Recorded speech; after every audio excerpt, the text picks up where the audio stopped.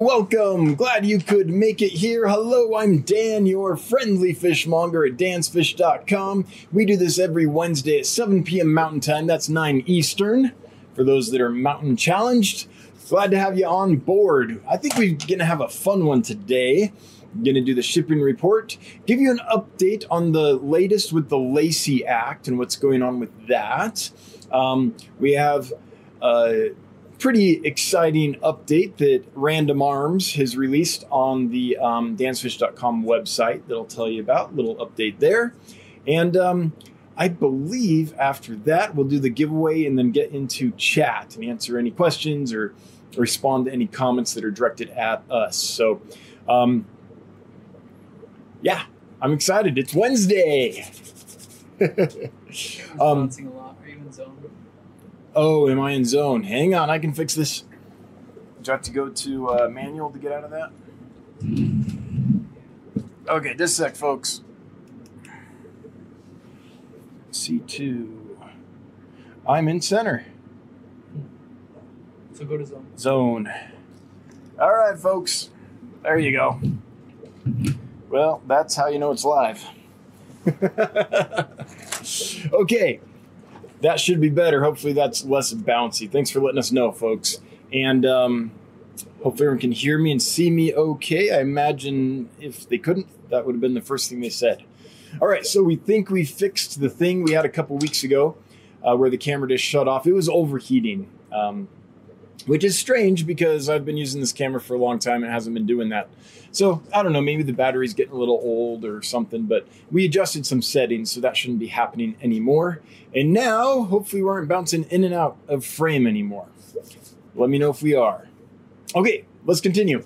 So the shipping report, I am thrilled to announce that we have a squeaky clean shipping report. The only thing we're still dealing with is, if you remember a few weeks ago, maybe 2 weeks ago, there was a shipment of Corridor's Elegans that we sent to a customer. They bought 15 or 16 of them. A couple arrived either DOA or passed away shortly after, but not in good shape. And then some of the others would develop red kind of on the side, but coming from inside, it looked like. And then they would shortly pass away. So unfortunately, we've been in communication with that customer the whole time, and it still hasn't settled. Whatever I thought at first, well, after researching and talking on that stream and everything, the conclusion we came to is most likely it was, a self-poisoning event. Corridors do have poison, and they can leach it out in the bag.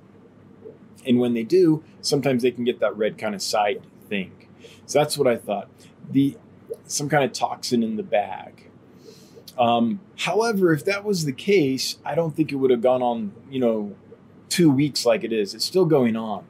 So that's the one difficulty that we've had. That's kind of the gift that keeps giving. We don't know what's happening. We don't have a solution. And a couple days ago, I lost a couple of the Corridor Elegans here that we had in our aquarium here. So what that makes me think, so we've had these for, I want to say around 3 months, at least 2 months, maybe 3 months. And they've been rock solid fish. We haven't had any problems. We shipped several orders out too, and no one's had any problems. Then 2-3 weeks ago, we shipped out this order of 15, 16, some problems. But still in our tank, there were no problems until a couple days ago. So it could be that they had something that was incubating that we're just now seeing, but that the stress of shipping when we sent them a couple weeks ago, brought out in those 15 to 16 fish. So since then, our shipping report's been good. The Severum that poked holes in its bag is doing great. So full recovery there. I mean, it still had water, but it was a more stressful trip than it should have been. And we've since acquired 8 mil bags. So anything that is of a size where it could poke through 2 4 mil bags, we'll now be using 2 8 mil bags on. So that'll be 16 mils of plastic. And these things, the 8 mil bags are so thick, they almost feel like those like disposable Tupperware containers. Like it's like a hard plastic container. It's almost like that. They're really tough. So I think we solved that problem.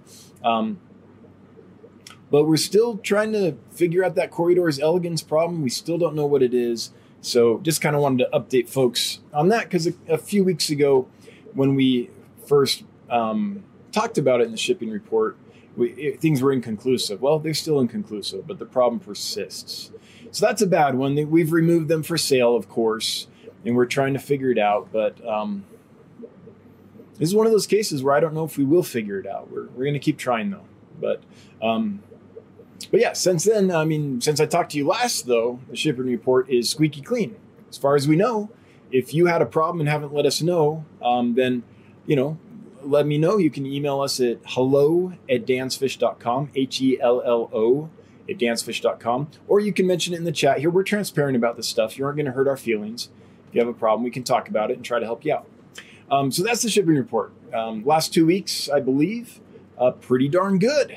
In this last week, 100%. So happy about that. Let's see where to go next. We were going to talk about the update. Let's do that. Oh, Lacey Act. Let's talk about the Lacey Act. So a very good website. There's PJAC and all kinds of them, but I've found that the one that does the best at keeping us up to date in a, hang on, this camera's wanting to swivel on me, in a format that's easy to use, is USARK. So if you look here, where we're at on the Lacey Act, and I'll post the link, there you go, posted, is the committee to reconcile the two bills, the one from the House, which does have the Lacey Act amendments in it, and the one from the Senate that does not have the Lacey Act amendments in it, or additions, whatever you want to call them. The committee that's going to decide the final bill has been formed. So the call to action now is to go here. This update from 4/7. This is a list of the senators and the representatives that will be getting together to reconcile the bill from the House and the bill from the Senate. And so if any of your representatives are on this list, please do reach out to them. If you've already reached out to them, please remind them. I'm a avid pet keeper or fish keeper or whatever, and please remove the Lacey Act from the final bill. If you haven't reached out yet, and one of your representatives from the House or the Senate is on this list, now's the time, because they're getting together to hash this out and get the final version. So I will post this link as well. And this is kind of our last chance, guys. We don't know if the version from the Senate that doesn't have the Lacey Act amendments in it will prevail, or if the original one from the House will prevail. What's going to eventually come out of this committee is a brand new act that has bits and pieces and new stuff, So they'll all get together and hash it out. So now's the time. This is when this is it. This is when they're going to come up with something final. So please do take a moment to write your senator or representative from the House if they're on that list at USARK. Heck, even if they aren't, couldn't hurt, right? Anyway, that's where that is. We should know soon. I don't want to say on pins and needles, but I am curious what's going to happen. And I'm really hoping that the Lacey Act additions do not make it to the final version. That would just affect pet keepers everywhere, fish or reptiles or bunnies or, I don't know, all kinds of pets, birds, everything. So, yeah, I'm really hopeful, but, a little bit of pins and needles until we know what's going on for sure. So that's where that's at. Final stretch and kind of the most important time to dig in and weigh in with your representatives is right now. So please do that. Please take a moment. Imagine your life without fish, or if you're into reptiles, or if you're into birds, or if you're into small mammals, that kind of stuff. Anything but common farm animals and dogs and cats. Imagine your life without that, or with a very limited amount of that, or a very complex and hard to navigate system to get a pet, and what the impact would be on your life. And I think it merits 5 minutes to create a quick email or make a phone call or draft a letter and send it to your representative. So that's the call to action. Let's all please do that. I'll be doing that. I hope you will too. Okay, with that, an update to the website. Let's see. So if we go to dansfish.com, Random Arms has been working hard on getting gift certificates better. So right now, until yesterday, if you got a gift certificate, I would email you a form I made up that was the certificate, and it would have the gift certificate number on it. And in order to utilize that, you'd have to email me and say, hey, I have this gift certificate. I would like to get this, this, and this. I would create an order, deduct the amount of the gift certificate from it, and then email that back to you. So it wasn't user-friendly. And we wanted to make a system that was really user-friendly. So we have. So let's say, for example, that I want to buy Emperor Tetras. That's apropos, since that's on the docket for today. No, I would never buy just 3. I'd get at least 12. They do well in schools. Okay, so let's say I want to buy some of this stuff. Just to make it easy, we'll keep it at Emperor Tetras, since that's our giveaway fish for the day. I want to go to checkout. And right here, it makes it super easy. If you have a gift card, it shows up right here. And you can say, let's say you had multiple gift cards. I don't. I just have one $1 gift card because, we're testing it. So we're just using small amounts. So I want to use that gift card, and I'm going to hit Use Selected Gift Cards. And what that will do down here is it will say, okay, your total order is 106, but we deducted the amount of your gift card, and we're only going to charge you $105. And then you can go and make your purchase, right? And get out. So that's how easy it is now to use a gift card. You just select the card you want to use, click the yellow I want to use that one button, and it should apply it automatically down here. All right, so that's the update. Should make it a lot easier to use your gift cards. And yeah, I flashed my address there, but I don't really care. Everyone knows my address anyway. All right. As Bob would say, send money and candy.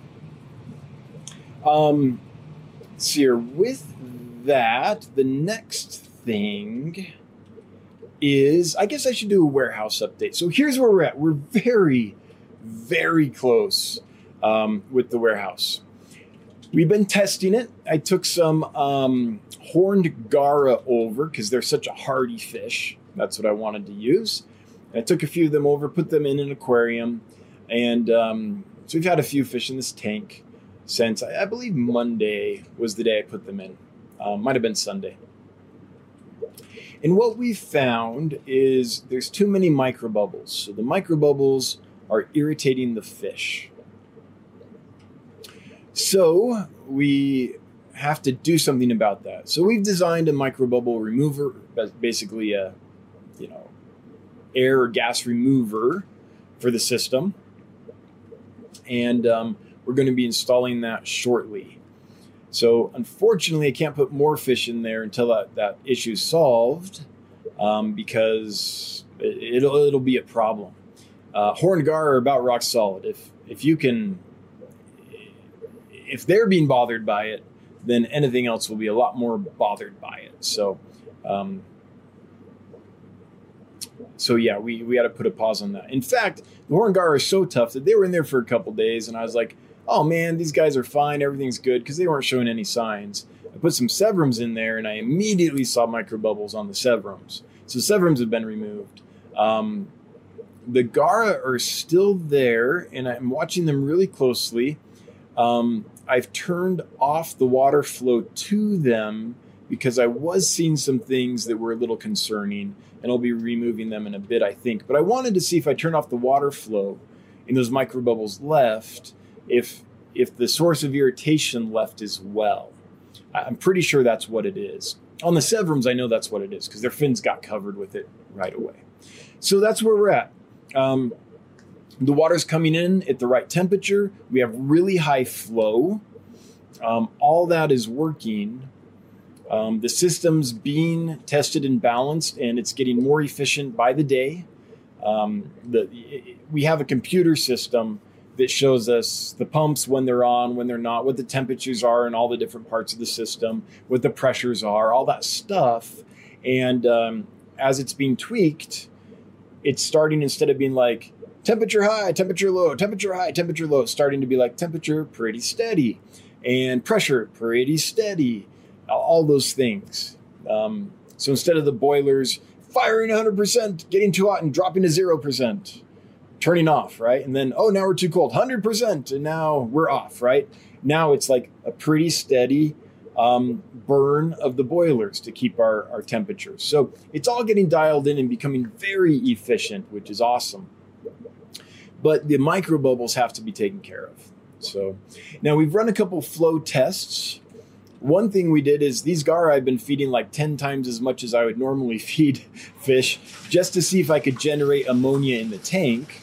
I could not. I never noticed ammonia in the tank, despite feeding tons.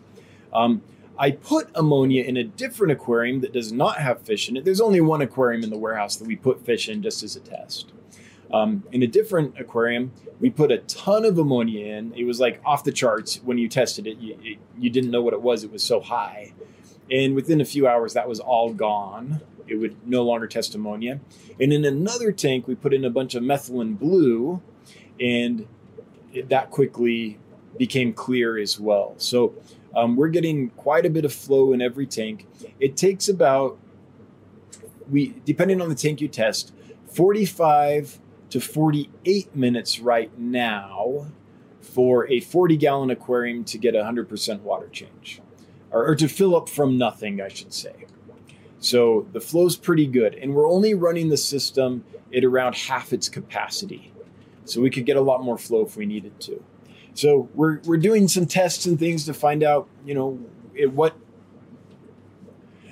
what's the minimum flow point to prevent any kinds of ammonia issues. And I'm not saying we'll always run it at the minimum flow point, but we want to know what that is. That'd be a good number to know. So we can find that point and then, make decisions based on that. So the warehouse is coming along really well, but that micro bubble removing system does need to get put in place before we continue with more fish. So there's a little snag there. But, the other one is hard water. So the water coming out of the creek, as I mentioned several times, is a lot harder than our culinary water, which is great for a lot of fish, right? The guppies are going to love it. Rifts, lake cichlids will love it. Lots of the different live bears and goodeids and things like that will really like the hard water. And it'll actually be easier for fish that are freshly imported to adjust to hard water than to soft water, because it helps with their osmoregulation. But the downside is the water's hard enough that we're going to start getting some lime scale. So we found a solution to that too. So there's a water softening unit that we'll be using that does not take salt or anything like that. We aren't going to be, making tons of salt water to compensate, to change out for the calcium carbonate or anything like that. It's a very eco-friendly, clean system. And I had lots of conversations today with the University of Wyoming. Their trout hatchery uses it. They used to have all kinds of problems with their heat exchangers and stuff, just getting absolutely full of scale or lime or calcium carbonate, whatever. Basically, you're making coral, coral skeletons, right?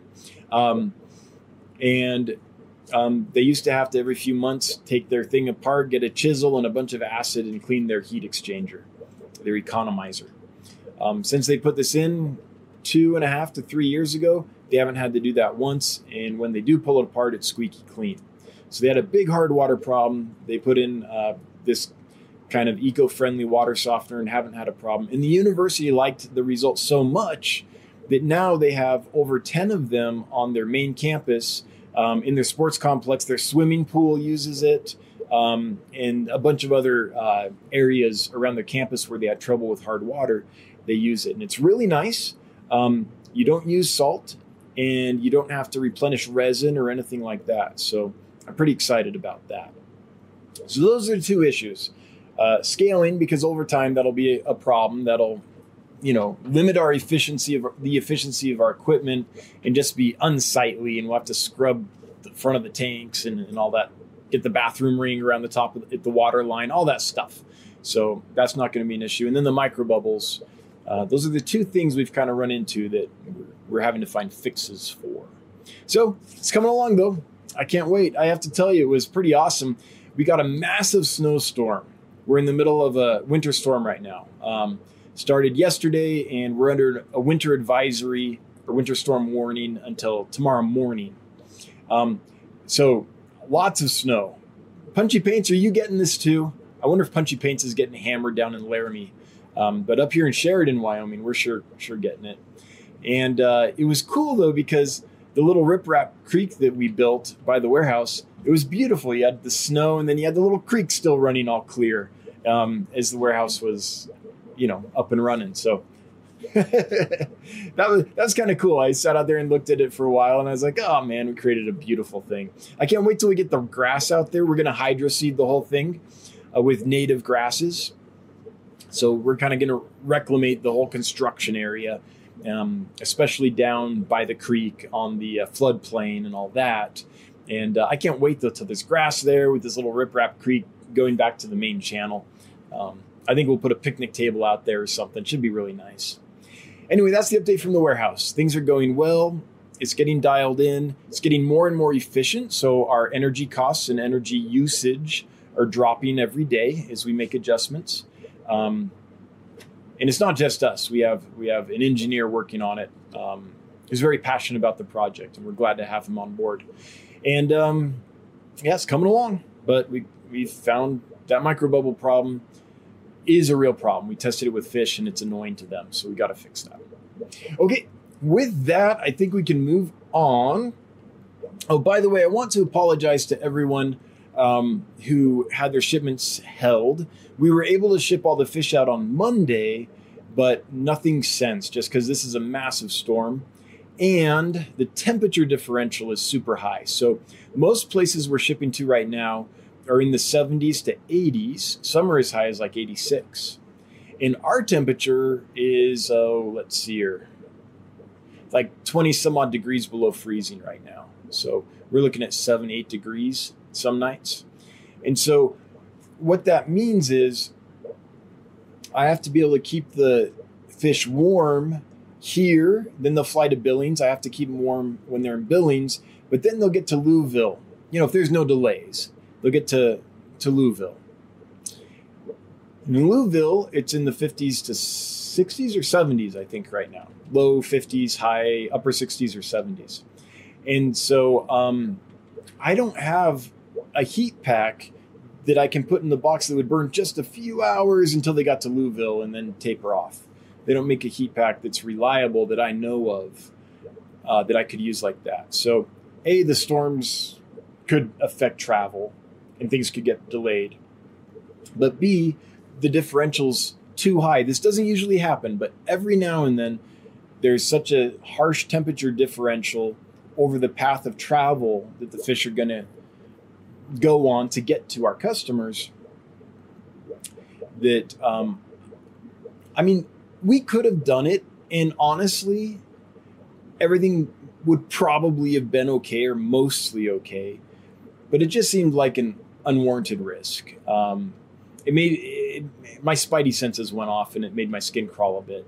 I was there trying to calculate the correct heat pack combos for each order, and I kept crossing them out and trying a new one, crossing it out, trying a new one, and I just couldn't settle on one that I thought would be safe for the fish. So if you're in that boat, I apologize, but we'll get them out to you next week. This is a freak thing. These kinds of late winter, early spring storms, we get one or maybe two a year. And this time it's really cold. So, and the wind is whipping. Yeah. All right. With that, let's get to your questions and comments. I want to thank my mods, first of all, before I get into that, for being here and doing what they do. Thank you so much. Appreciate you guys. As you know, they're kind of I don't know, what would you say the mods are to the stream? Like the heartbeat of the stream or something? The stream would be just a mess without them. So thanks so much. Oh, I missed a super chat. Alexander, hello. Thank you. I can see the comment. Look at that. Let's see here. Get that. All right. I can actually read the comment this time, Alexander. For more Kanban board sticky notepads. Yeah, you can see them in the reflection of the green spot algae aquarium, huh? So that's what this is. This is the green spot algae aquarium. We're doing our best to grow the world's best display of freshwater green spot algae. And I think we're succeeding. I think we're getting there.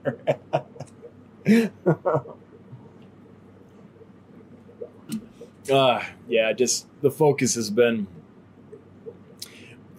the fish we have, the customers we have, and getting that warehouse done. That's been the focus. All right, scrolling for questions and comments. Johnny at Dan's Fish, horn gars are hardy, and you love them so much.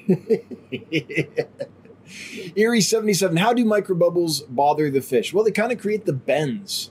So, I mean, that's my guess. I should say, let me put a big caveat on this, that I haven't seen any like real research about this. But what seems to happen, it didn't happen noticeably on the Gara, but it happened noticeably on the Severums. And the Gara, for the first several days, were acting fine and eating fine and all that. That's why I tried the Severums, because I was like, oh, the Gara are doing fine, I'll add some Severums. Immediately the Severums were like, no. So I took them out. And observing the Gara really closely, I can tell they're irritated now. They've been like, we don't want to eat anymore. I'm not seeing any microbubbles on them though. But the Gara come from, like, if you think the base of a waterfall, right? They're used to really kind of more extreme conditions. But I think what it does is almost creates the bends in fish. There's a lot of gases dissolved in cold water. When water's cold, it can hold a lot of gas dissolved. When water is heated up, it cannot hold much gas at all. So what happens is we're taking cold water from our creek, we're filtering it, sterilizing it, and then we're heating it up to the temperatures our fish need. And when we heat it up, it can't hold the gas that's dissolved in it. A lot of that gas has to escape. So it does in the form of these tiny microbubbles. And what I'm seeing is, I don't know if the fish, if it just clings to their fins and body and kind of coats them and irritates them. I don't know if it's that, or if they're breathing them and then the gas is kind of extruded out of their fins and in their body in the form of little bubbles. So I don't know if the bubbles are forming from within the fish because they're breathing a lot of these gases, or if these little microbubbles are clinging to the outside of the fish. I'm not sure which one. And I'm not sure if it's actually like the bends or not, but that's how I did that. That's just what I call it, the fish bends. That's all I really know, Irie77. I know it does irritate them. I don't know the mechanism by which it does so, to be perfectly honest. I've heard that it's actually like the bends, but I don't know for sure. All right, Kelly Foreman. There's Random Arms. How about the giveaway fish and hashtag? Oh, thank you. Thank you, Random Arms. I forgot to do the giveaway. But first, Kelly Foreman. Let's celebrate that new gift card thing with a $100 gift card giveaway tonight on me. Kelly, we will do that. Thank you. This just got more exciting. So we will do a giveaway of a group of Emperor Tetras, and we'll also do a $100 gift card giveaway on Kelly. Thank you, Kelly, as well. So let's start. Since everyone coming in after might not know, let's start with the current giveaway of Empire Gudgeons. There's a little story here. What I ordered was rainbow Empire Gudgeon. Sorry, Empire Tetras. Emperor Tetras, not Empire. Emperor Tetras. There, I'll get it straight. Palmari, that's the species name.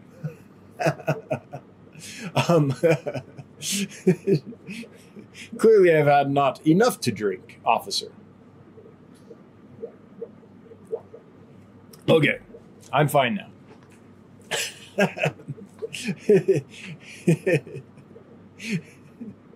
Emperor Tetras is what we're giving away. So I ordered rainbow Tetras, and that's what I thought they were.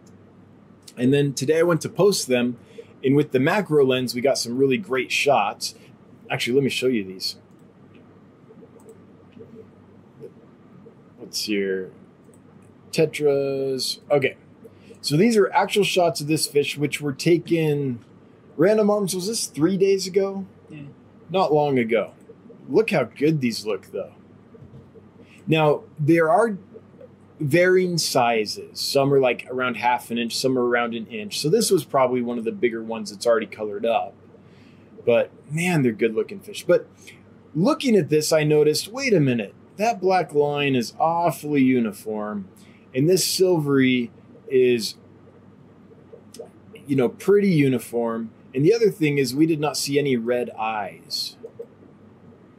So it became clear to me that these are actually the Emperor Tetra, Nematobrychon palmari, instead of the Lacordii, which is the Rainbow Tetra, which looks like this.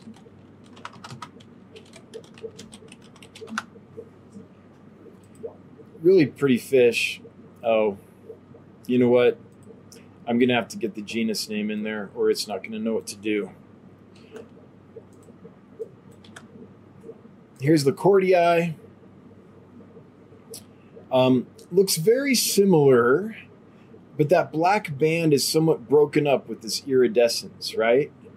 And the males have red eyes, and the females have blue eyes. Whereas in the Emperor Tetras, geez, I'll get it one of these days, they all have blue eyes, males and females. So based on that, these are, I'm pretty darn sure, the Emperor Tetras, not the Rainbow Tetras that we thought they were. So that's the story behind those. Still pretty, same genus. There's only 2 species in that entire genus, the Emperor Tetra and the Rainbow Tetra. So we had to make a minor adjustment on that fish, but they're both awesome fish. Oh, I'm showing you the wrong screen. There we go. Hey, we got another one. Fish Tank Barn. I can give you a run for your money on the green spot algae, but I have you beat on hair algae. Yeah, you have me beat on hair algae, maybe hair as well. All kinds. You got me beat on the hair in general. Okay, so the giveaways for these Emperor Tetras, if you would like to win a group of them, we'll probably send you 6. Then hashtag Emperor.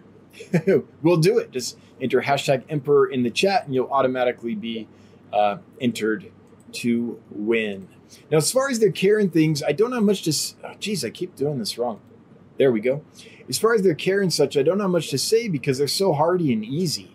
They're a super easy, super hardy, beautiful fish. If you can keep your normal bread and butter fish alive, you can keep these guys alive. They're fine with a wide range of temperatures. Well, okay, not extreme, but somewhere in the 70s, just like you would expect fish, like, 73 to 80, let's say. They'll be just fine. Might be able to take it a little warmer, even if there's good oxygen saturation. pH and hardness and stuff, they can take a wide range of all that as well. They eat anything. They're peaceful. They're beautiful. They don't get too big. Maybe 1.5 inches, a little less than 1.5 inches, I would say, somewhere around there. Unless the male gets a really long trident or something on the tail. But, for all intents and purposes, not a big fish. Or was that the rainbow? Hang on. Now I've got to check. Okay, let's take a quick field trip to Seriously Fish. Emperor Tetra. Let's see. Seriously Fish, are you going to... There we go. Palmari. Let's see the size. 42 millimeters. So that's 4.2 centimeters. Okay, just over an inch and a half. Yeah, so in that range. And that's really about it. They're super easy. So awesome fish. Like it's what you want. Not too big, peaceful, very colorful, and very hardy. What's not to like?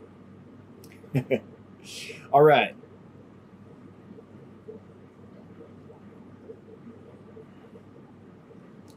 There we go. Leo 209 aquatic pseudomugil gertrude, good in soft water, 6.5 pH, and would it be a safe tank mate for a betta? Gertrude come from a wide range of water parameters. There are populations that come from very soft, kind of acidic black water, and then others that don't. So I would say you'd probably be okay with that. But betta, yes and no. I would have a plan B. Some bettas are,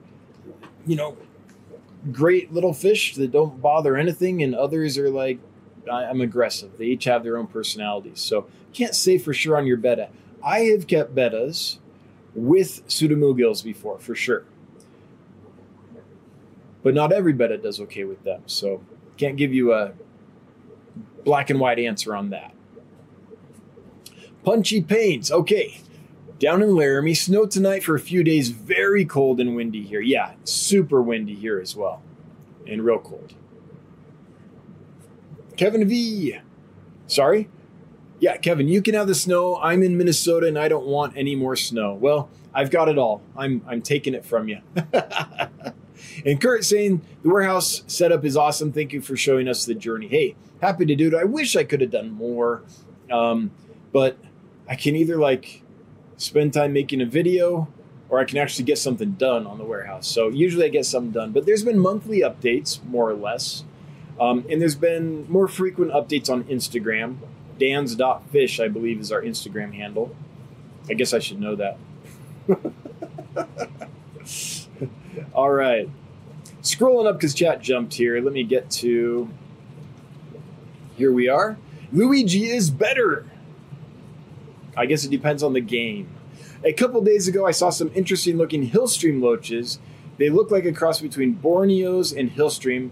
Turns out they're called Pseudogastromyzon. Yeah, Chennai, Pseudogastromyzon Chennai is one of my favorites. Let's get some red in the fins.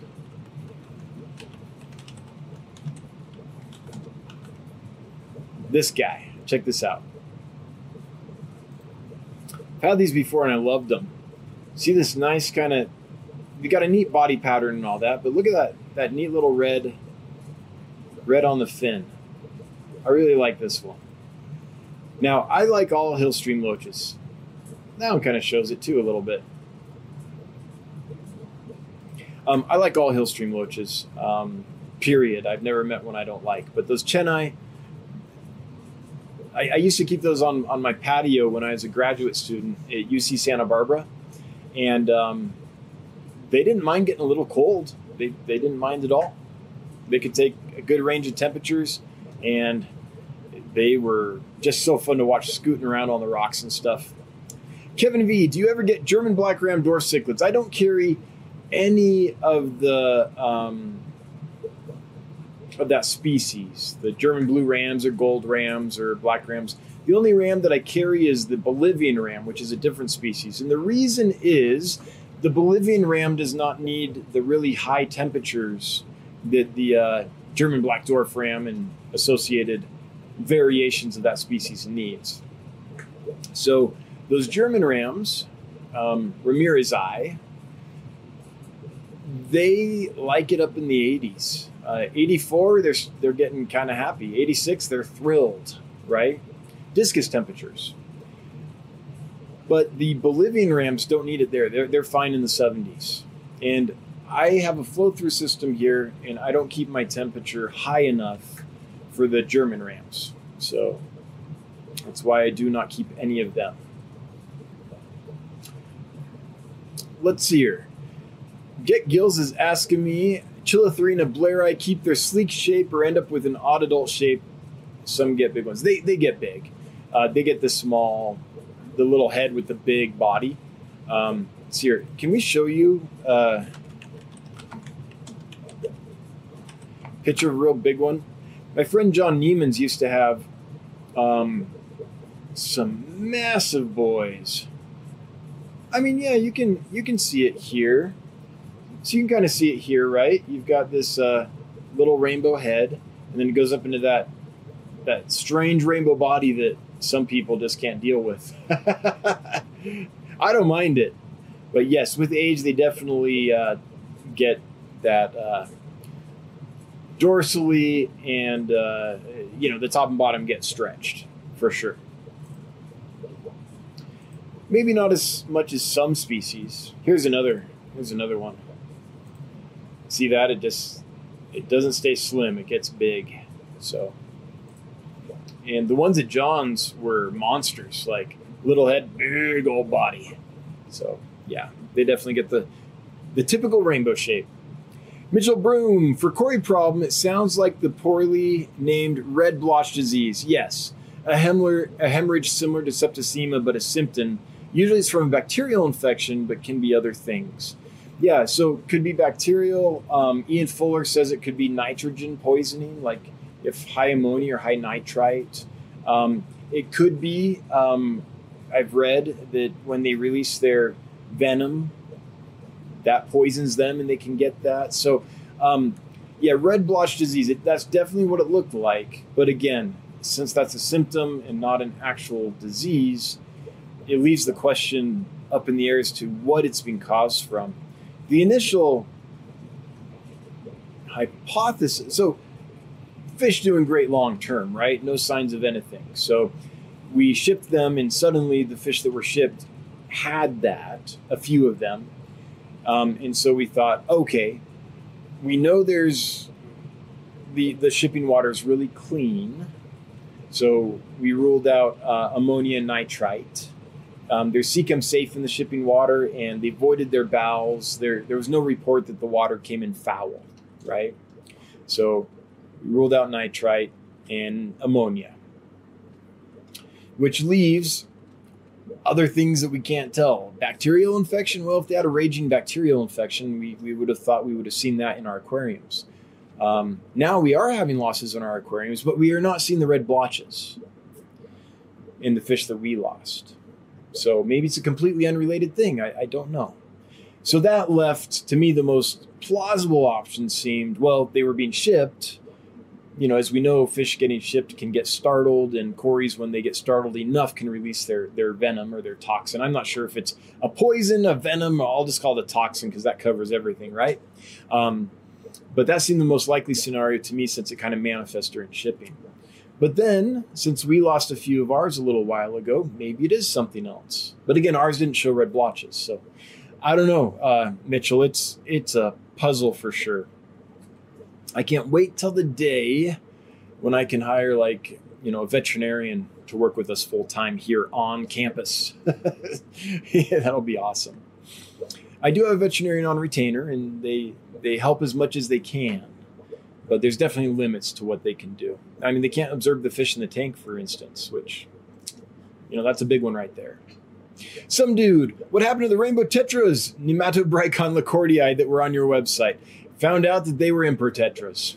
Yep, got a close-up picture, was like, and realized that I had ordered rainbow tetras, but that I had been sent, not lacordii, but palmeri. Mitchell Broom, if you were self-poisoning, they would likely have died in the bag. In a tank, the water volume is going to be too large for them to self-poison. Correct. Yeah, I thought of that too. But then I thought, well, what if it wasn't a lethal dose or enough to kill them immediately? And it was just like a smaller dose that took time. Like that was kind of where my mind went. But again, Mitchell, it's a many-faceted problem, and unfortunately we don't have enough information to eliminate things and get down to what it actually is right now. The best we can do is shotgun it and guess at this point. Debbie Russell, awesome warehouse, congratulations, everyone is loving it and happy for you. The work is paying off. Yeah, I can't wait until we fix the microbubbles and can put fish back in there again. It'll be great. And thanks, Debbie. And by the way, Mitchell, I should say thank you for chiming in. Mitchell knows his stuff, and I appreciate whenever you try to help out, Mitchell. It's much appreciated. Your efforts are appreciated. Some dude, you're in top chat. Switch to all chat. I'm not actually some dude for some reason. So here's what I'm seeing. See this? I'm actually looking at live chat, but for some reason, what it shows you is this, that I'm in top chat when I'm not. So I don't know. I don't know what to tell you, but what's actually running through the system is live chat. I think, as far as I can tell. Orange Cones, hey, can we alter the gift certificate amount higher with the website changes? Yeah. Here's a $10 gift certificate. Orange Cones is like, look, I got $100. No, but you can. When you purchase a gift certificate for someone now, you can make it anywhere from $1 to $5,000, I believe. Let's do that. Let's sell 100 $5,000 gift certificates. We're going to do a fund drive in the next hour. So before, I was like, well, I can't be making thousands of different kinds of gift certificates. So there was only a few denominations, right? Only a few values set. But now you can customize it as you wish. So if someone's turning 54 years old, you can get them a $54 gift certificate or something like that, something fun. Kayla's Aquatics and Exotics punching me in the face with a fox cat. Thank you so much, Bob. Hope you're doing well. Good to see you. Kelly Foreman, Gary Lang frequently cautions against the dangers of bubbles. I know he does. So I'm very familiar with microbubbles in municipal water.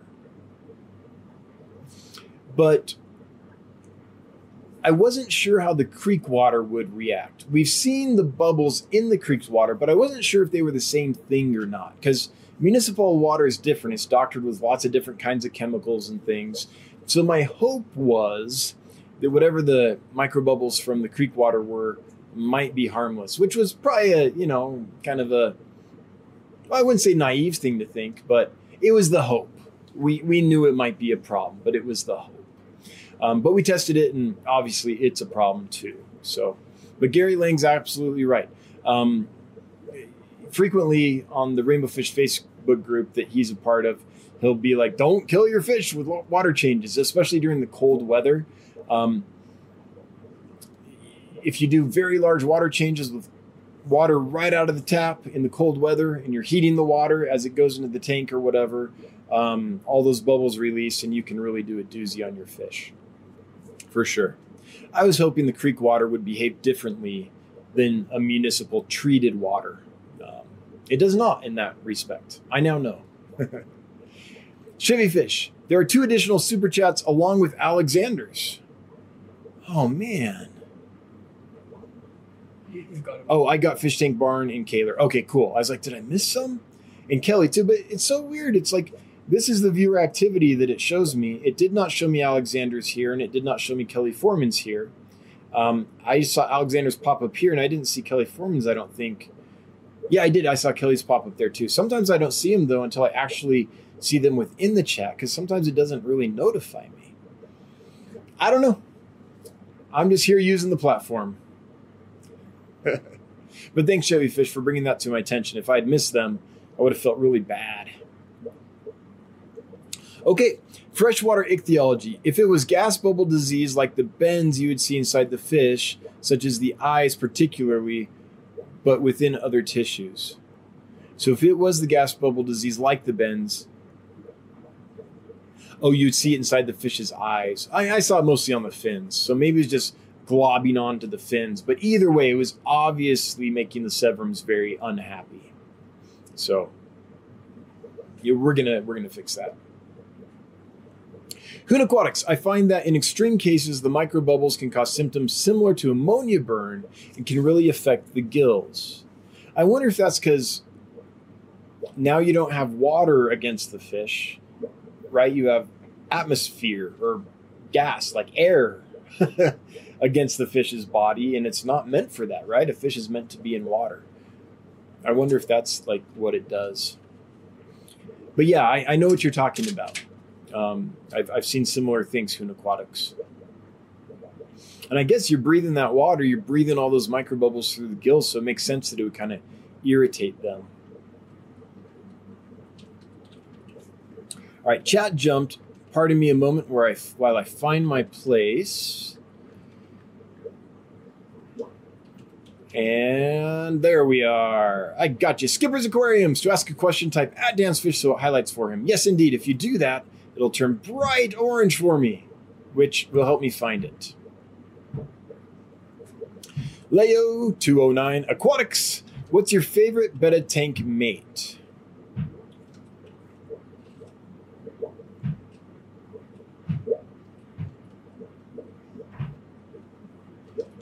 I can't say as I have a favorite. Hang on one moment. Random Arms, when you hear this, would you mind letting reminding my son that we're live streaming because he's bouncing a ball upstairs. Thanks. Oh wait, he just stopped. Maybe we're okay. Okay. What's your favorite betta tank mate?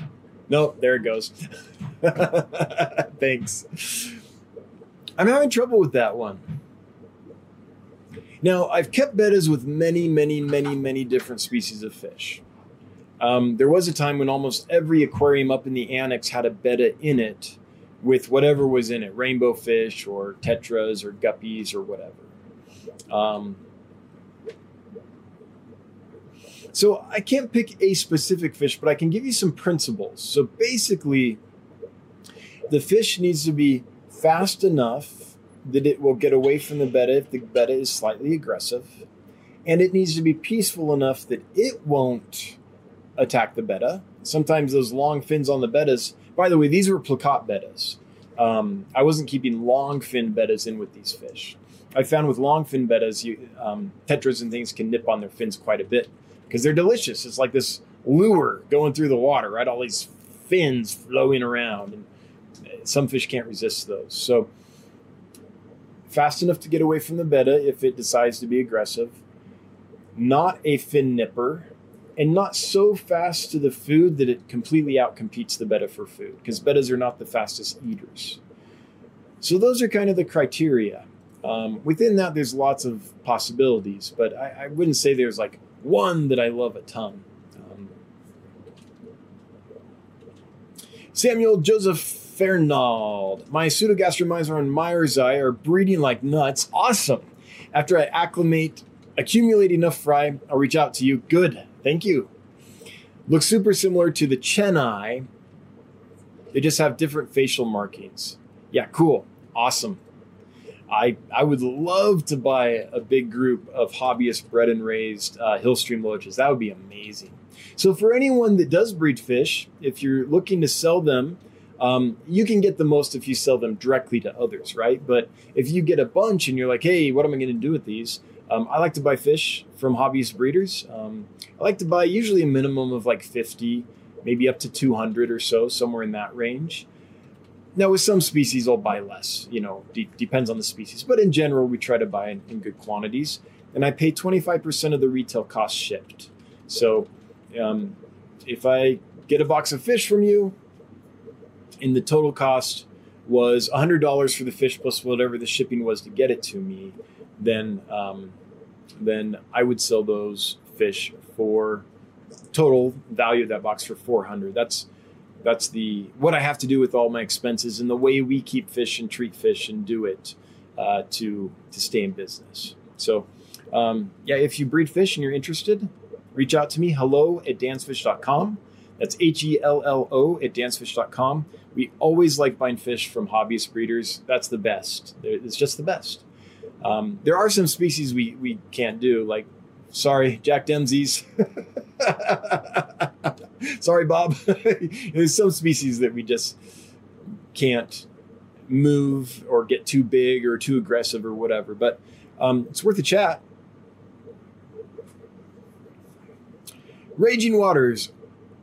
I would take any weather but rain. It just rained for almost 2 weeks straight in PA. Wow. Hence the name Raging Waters, I guess. Aptly named. Lefty, do you know much about, probably not, because I don't even, Gracilis. Hemiotis, is that how you say that? Just got some in trying to learn any quirks they might have. So there's several species called Gracilis. Let me see if I know this fish. I don't know if I know that genus. Oh, no. This is one that I think is super cool. I've never seen it in person. I've never kept them. My understanding is that they're kind of difficult to ship, so they don't come in very often. But this is one that I really like. It reminds me a lot of like a really colorful kind of Brooks Silverside or something like that. I'm a little jelly you got those. That's awesome. I wish I could give you some advice, but I've only seen pictures of them, and drooled a little bit. I've never actually seen them in person or kept them. Oh, I hope they do well for you. I really do. I'm rooting for you. Oh, and man, if you bred them, that would be amazing. Oh, I'm so jelly. Good for you. Some dude, why do a lot of domesticated fish, Betta splendens, discus, wow, and ram cichlids need to be kept at higher temperatures compared to their wild forms? It's a good question. First of all, I'm not really sure what the native temperatures are for rams, like what their temperatures are in the wild. I do know that I've got some friends that have been to the Amazon, one of them many, many, many, many, many times, and the discus that they're collecting in are not necessarily in super hot water. But I don't know the details of the wild habitats for sure. So I'm not sure what the differential is between the wild habitat and what we keep them in our aquariums. I don't know. But I do know that rams, Betta splendens, and discus are generally bred on the farms and kept at very high temperatures. They're just kept really warm. And they've been like that for generations. So despite what their natural habitat might be, and I've dug into discus natural habitats, but it's been years and I don't remember the details. Anyone have Heiko Blair's book on discus? What are the stated temperature points? Like what's the low and the high that they found in natural habitats for discus? But you're right. They're there with angelfish and tetras and all kinds of stuff that you don't have to keep warm in the wild. They live with them naturally. So,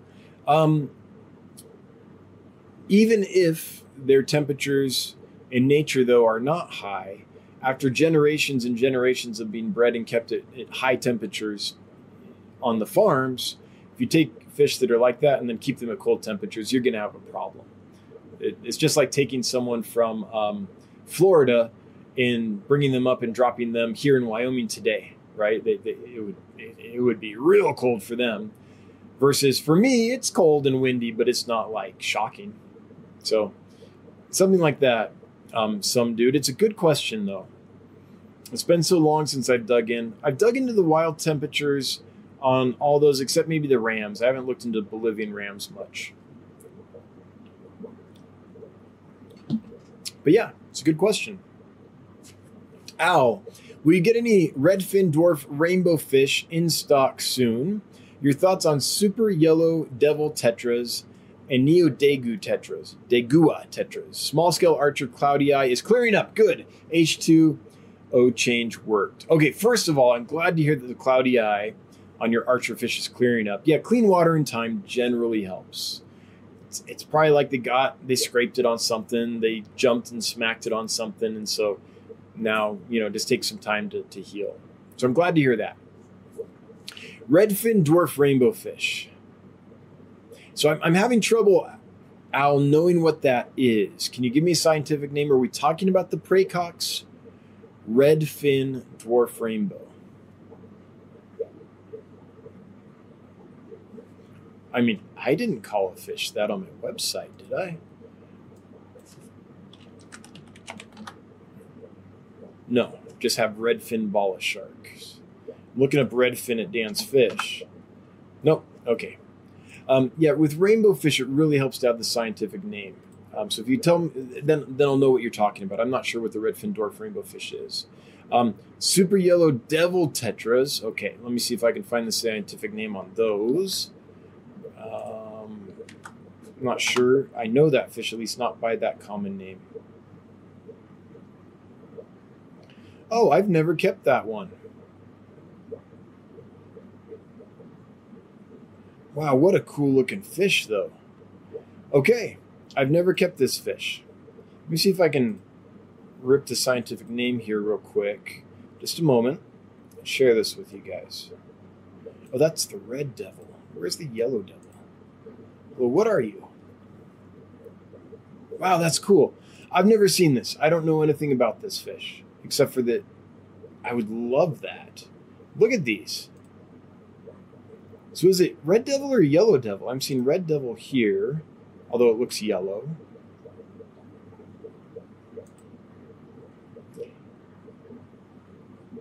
Super yellow devil.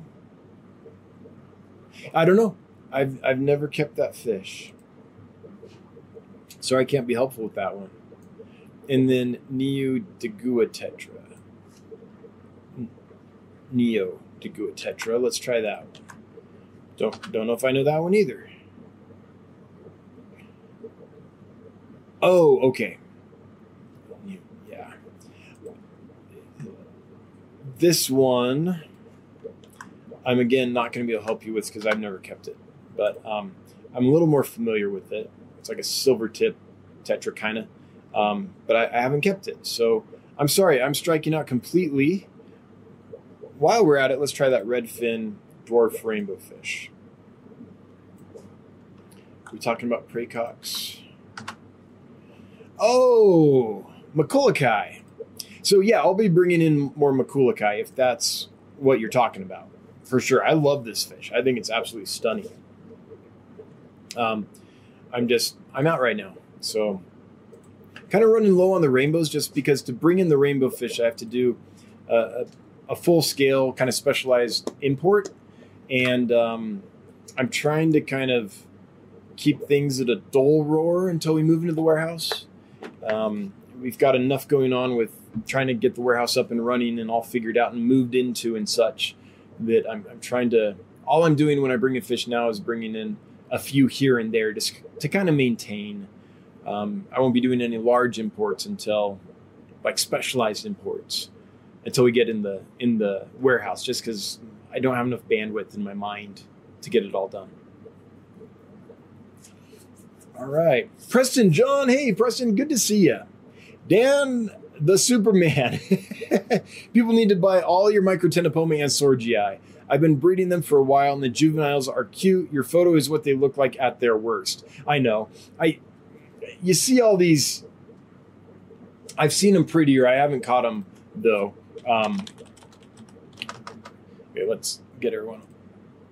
Microtenopoma and Sorgii. This is my favorite of the Tenopoma types, and I haven't caught it yet, but they are really pretty when they color in. But even when they're not colored in, like look at that, those nice delineations. But even when they're not colored in, like ours,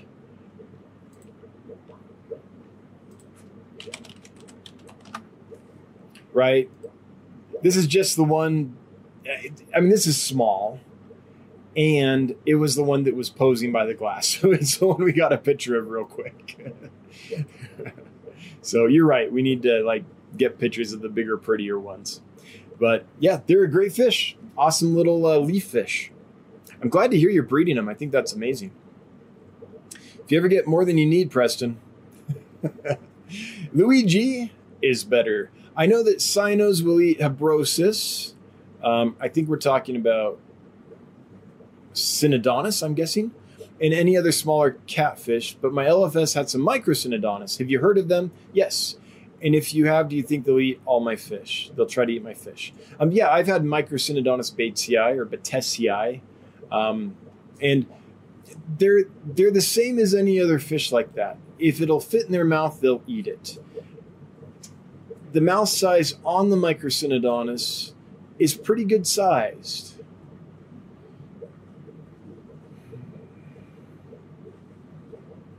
I think they might be able to eat a Habrosus, Corey. Sorry. Wish I had better news for you. Don't know for sure, but the Microcynodonts get, what, 2.5 inches? Let's look here. I think 2.5 inches roughly. And they have a good-sized mouth.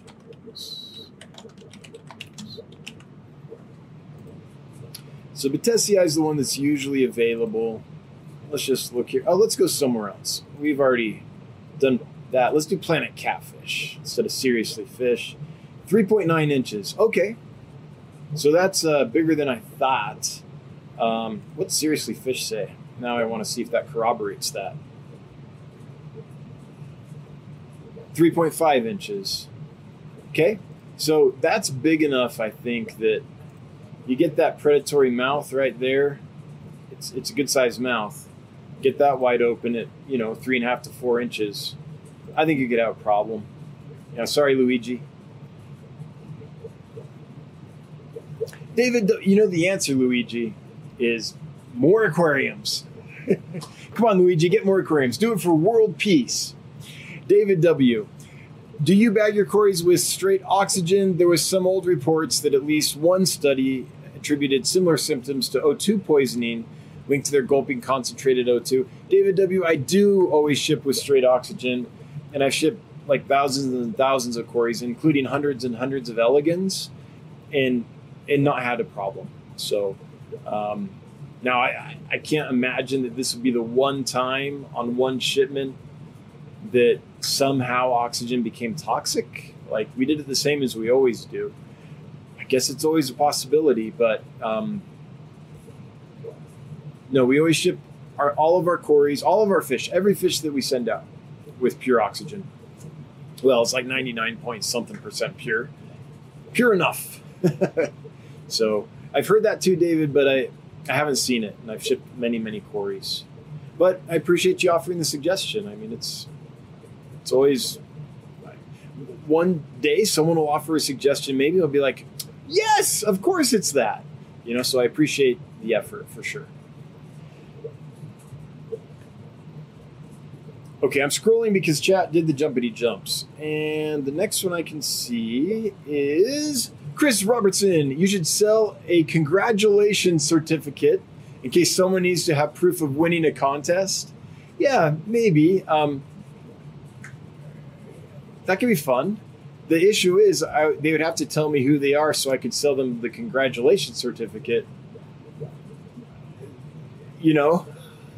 So it would kind of be the same thing. At some point, I've got to verify who they are, whether I do it when they buy a certificate or when I send them the fish. But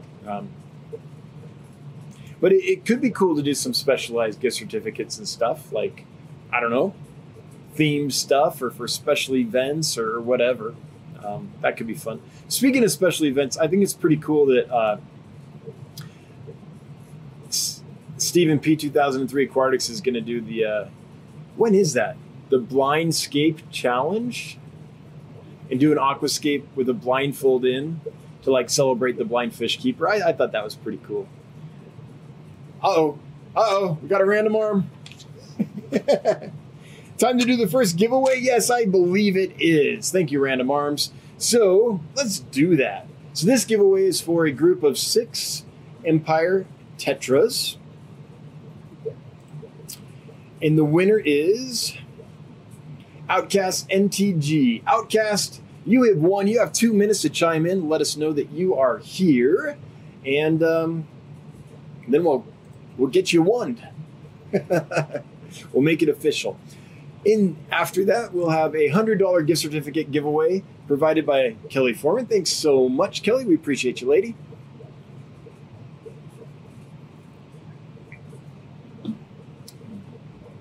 All right.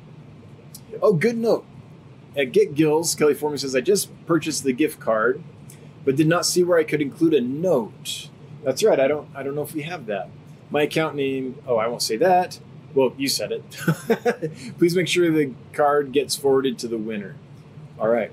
So we'll have to figure that out. Kelly, I know you could transfer the gift card to the winner if we gave you their email address. I don't know if we could, but I'll talk to Random Arms about that. We'll figure it out. All right, it's been 1 minute and 7 seconds. Outcast NTG. Cutting it close there. Got like 45 more seconds to claim it. Johnny, have you ever kept mangrove rivulus Cryptolebius marmoratus? Yes, I have. So this is an amazing fish. This is a killifish. When I was keeping them, I think they were still called rivulus marmoratus, or at least most of the articles I read. So this fish is super cool. This is I guess you could call it a hermaphrodite, more or less. It does not need a male to reproduce. So this is the fish. They aren't super colorful or anything because they're almost all females. And these females will lay eggs that are not fertilized by a male. And the eggs will be clones of the females. That's how they reproduce. Now, they live in these very extreme habitats. Maybe I'll find a picture of it and be able to show it to you. Every now and then, conditions are just right and some males develop. And I believe what we're looking at here is above is a female and below is a male. That's what they're saying anyway. Maybe a little more orange in the male. It doesn't happen often, but every now and then conditions are right and you get males. Here's maybe a better... Is that really? That can't be. This is the marmoratus here. That can't be a male and female marmoratus. It says it is. Wow. If this indeed is Cryptolebius marmoratus, and it sounds like it is from Aruba, and Franz took the picture. I know Franz. I trust Franz. Franz is like a nut at rivulus in South American annual killifish. So I'm guessing this is right. That's a beautiful male. So looks like the males can get some color. Typically they aren't that pretty, but geez, that one is. Every now and then males are produced, and then they do reproduce sexually, and you get a little genetic diversity in the species, right? That's how the species can continue without becoming so inbred that it succumbs to diseases and doesn't thrive, right? But yeah, they're amazing. They're found in Florida and then all down through northern South America, I believe, and Aruba out in the islands and stuff. Really hardy fish, can take a wide range of conditions. Now, I don't know if I can find it or not. Let's see if we can find some pictures of the habitats and how they live in the wild. If not, I'll just describe it. It's pretty amazing how these guys live. Here it is. I think what this is showing, well, I can't be sure, but it's got the fish in wood. So maybe it's showing it. I'll describe it in just a minute. Let me see if I can find it, though. Here's a habitat photo, but that's a really nice habitat for Cryptolebius marmoratus. Usually they're living in something else. Okay, so let me describe it to you. So these guys are super, super hardy. They live in pretty extreme habitats. They can take water pretty salty. They can take fresh water as well. And one reason they've become hermaphroditic is because they often are very isolated. Like they'll just live in these tiny little puddles. There might not even be water in there. It might just be damp leaves, and they'll get in there and stay damp. And as long as they're damp, they'll live. They'll also, I guess you would say, burrow, swim up into crevices and driftwood and things, and stay damp in there when the water goes away. So they live in these extreme conditions. And if you get a little rain and this little tiny puddle gets enough water in it, then the female will, the eggs will be able to hatch, and you'll get another generation in there.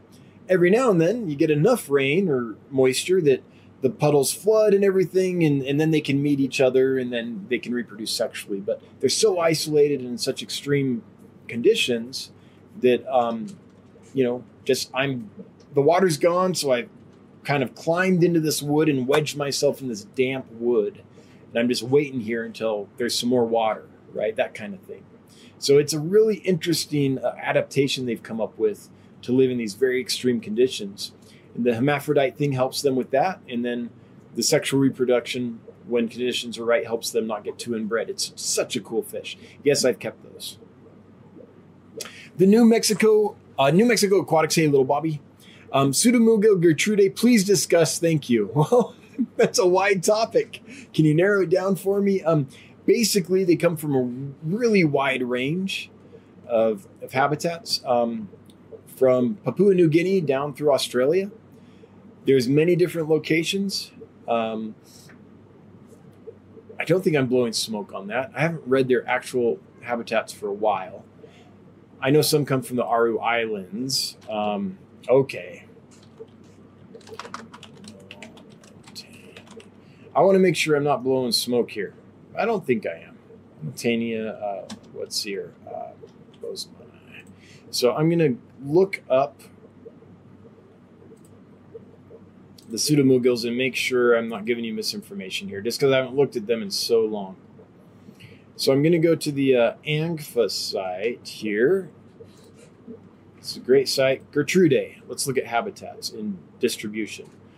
I'm pretty darn sure they come from this wide... Yeah, there it is. So they're from all these spots here. Look at all this. Wide range. But I think they're also up... Aren't they in the Aru Islands? And up in Papua? Okay, yes. Oh, maybe not. Let's look. Now I just have to know.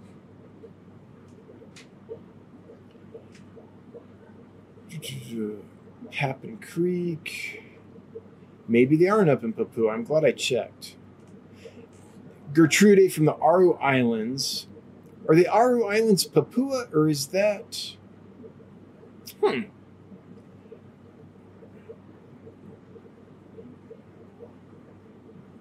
Yeah, I'm pretty darn sure that the Aru Islands are claimed by New Guinea or by Papua and not by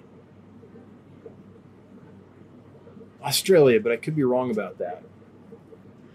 Okay, anyway. Wide range of habitats. So they can take... Oh, the link? Sure. So they can take a wide range of parameters. They're pretty tough little fish. And don't get too big. They're peaceful. They're beautiful. Easy to spawn. A little harder to raise because the babies are small and they really like to eat their eggs and they really like to eat their babies. I like the ones from the Aru Islands quite a bit. They seem to have like more colorful margins on the fins, more yellows and things on the tips of the fins, which helps set them apart. What else is there to discuss about them?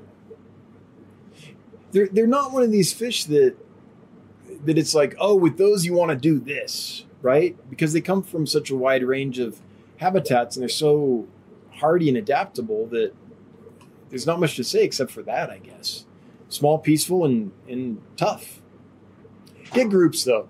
Don't get one or two. Get like a dozen or 24. They'll play around with each other and display with each other and be a lot more, just more fun to watch. Wendy, I'm fixated on bubbles. Yeah, like that fish in the Finding Nemo in the aquarium. The bubbles. I found a PDF on spillway fish kills and gas bubble disease. Increased oxygen and nitrogen in the water after spillway gates. Open fish had distended air bladders. Yeah, I mean, nitrogen is the bends, right? You get nitrogen in your bloodstream, and as it gases off, you get the bends. Yeah. Dragon layer. Wild rams are collected from very shallow lakes and ponds that aren't after the high water recedes at the end of the rainy season. Those waters heat up pretty high in the sun. Oh, sure. If the rainy season's done and you're left in one of these, off the main body of water pools or whatever, those get really, really hot for sure. The question is, during the rainy season, are they still hot? Or are they fine at cooler temperatures during the rainy season? Because if they are, it's like, well, maybe they'd be fine at lower temperatures if they're brought in right from the wild. So, All right, Random Arms, give me a note. Finalize giveaway number 1. Yes, thank you. This is why I need people surrounding me to put me on track. Okay, Outcast NTG is here.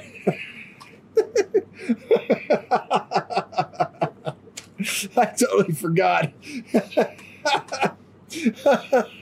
What? Rams? What? Gertrude? What? Like shiny things all over distracting me. Man, I'm worse than a chihuahua on Jolt. Okay. So, congratulations, Outcast NTG. Would you please email us your first name, your last name, and your mailing address and say, hey, I'm Outcast NTG, and send that to hello@dansfish.com. And let's get the next giveaway going. So we're going to cancel this one. We're going to get a new keyword, and this is for a gift certificate to dansfish.com provided by Kelly Foreman in the amount of 100 smackaroos. That's right, $100. So hashtag thanks Kelly will enter you to win $100 gift certificate provided by Kelly. Thanks for doing that. That's uber generous of you. Much appreciated. And it's going to make the end of the stream super fun. All right, we have 7 minutes. So let's scroll down. Oh, well, responding more to Dragon Lair, I'd venture to say that, at the end of the wet season, as the dry season comes on, that most fish end up in really hot water that aren't in the main body of water, right?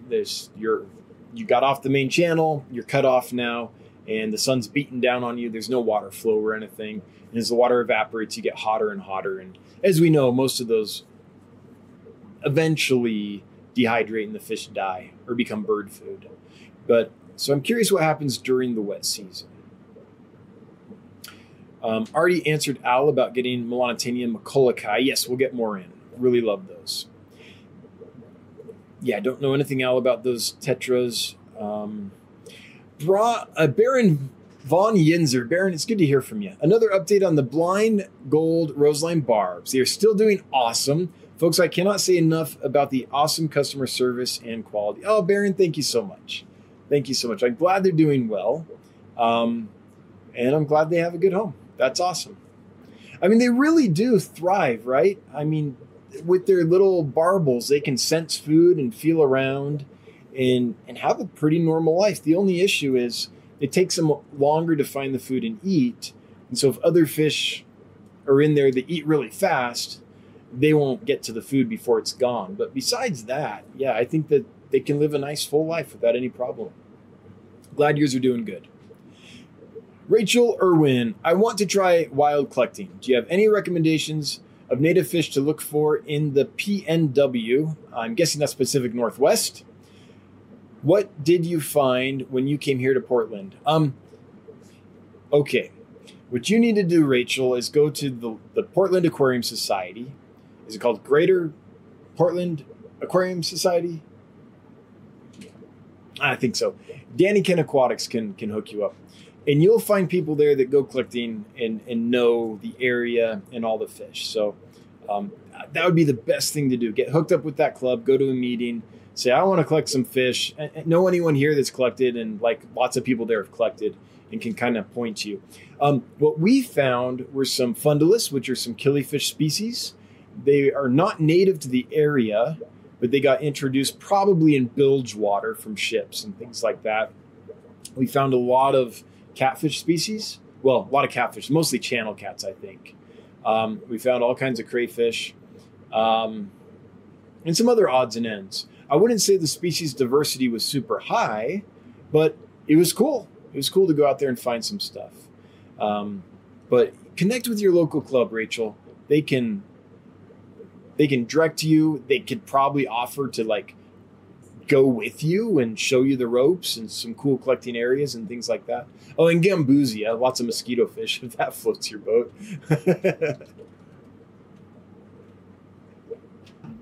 I can't remember the entire species list, but if you go to Lawrence Kent's Facebook page, he has pictures of all the stuff we collected there. But yeah, do yourself a favor, get hooked up with your club. Because there's a lot more stuff there that we did not get. I mean, there's all kinds of stuff there. We only went to there was one pond we tried and found a bunch of gambusia there, And then we went to a river and found the killies and other stuff.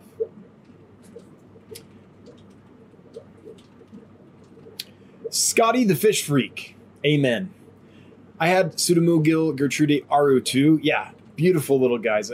Just when they wave their little fins and they look like cheerleaders with the pom-poms. Furcata are like that too, with those beautiful fin tips. Now, Pseudomugils, it's hard to go wrong. I've never met one I didn't like.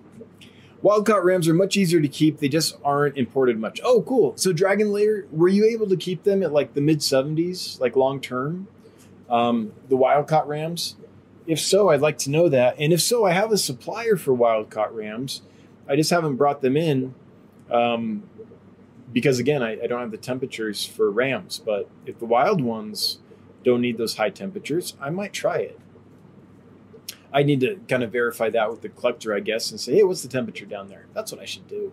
But anyway, Dragon Lair, what was your experience temperature-wise?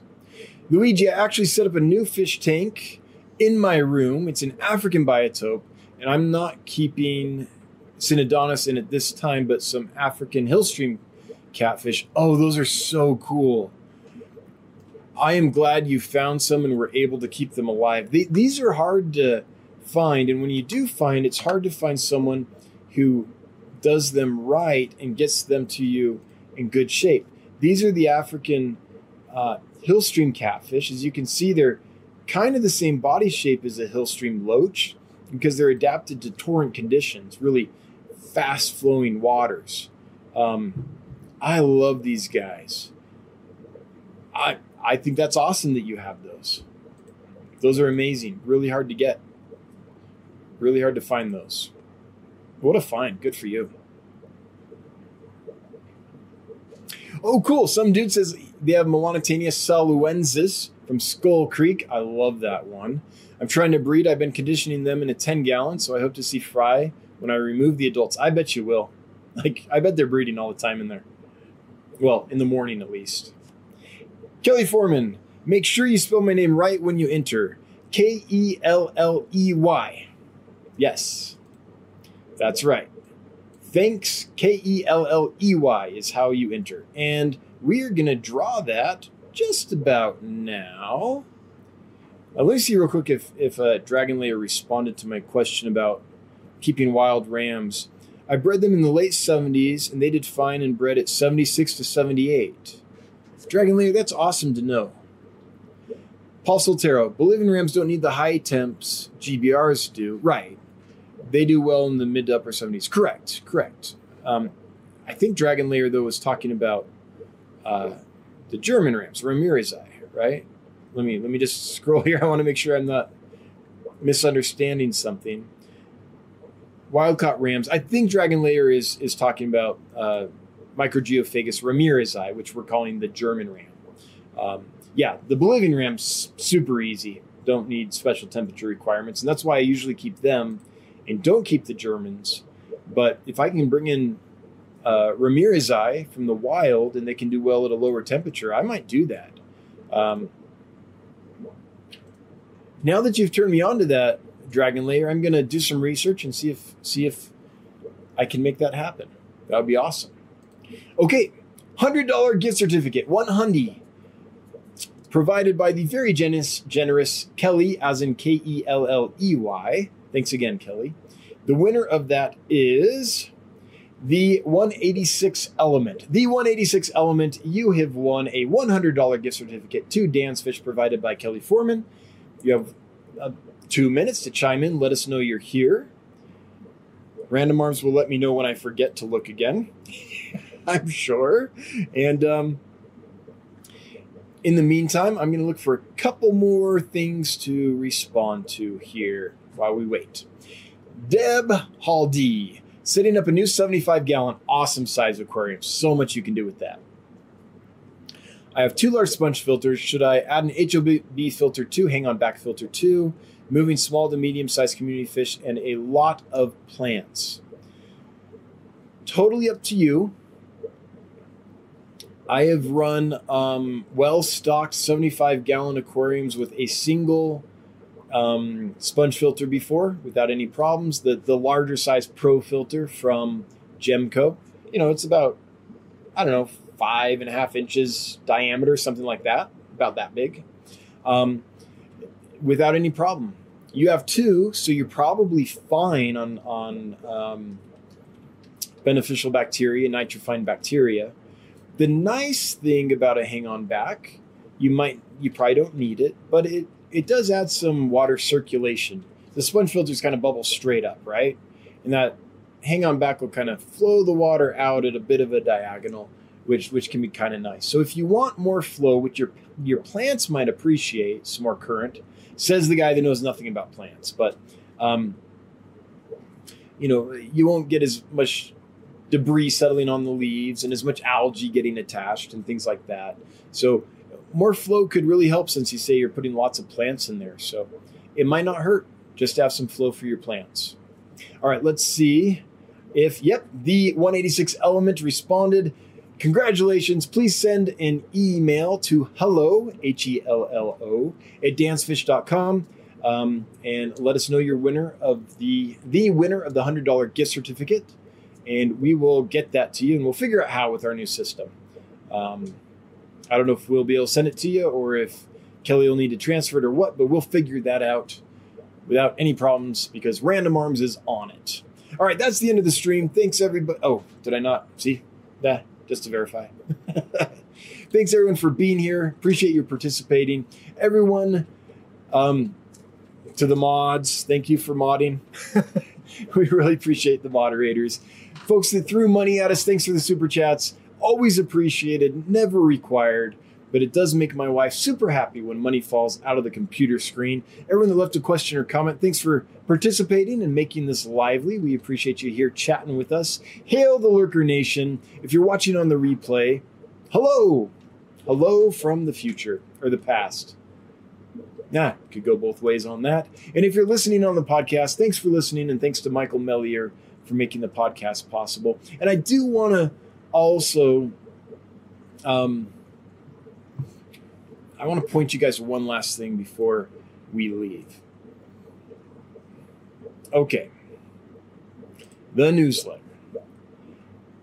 This is one of the best articles we've had. We've had some really good articles. On the trout Goodyear, Elite Unfurcidans, Andrew Fassbender wrote an amazing article.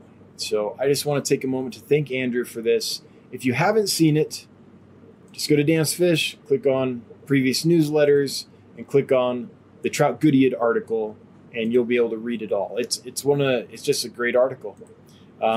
So thanks again to Andrew for providing that. And if you missed it, it's worth a gander. All right, I'm signing off now. I'll be back next week, same bat time, same bat channel. Until then, I hope you have a good one. Thanks. Bye-bye.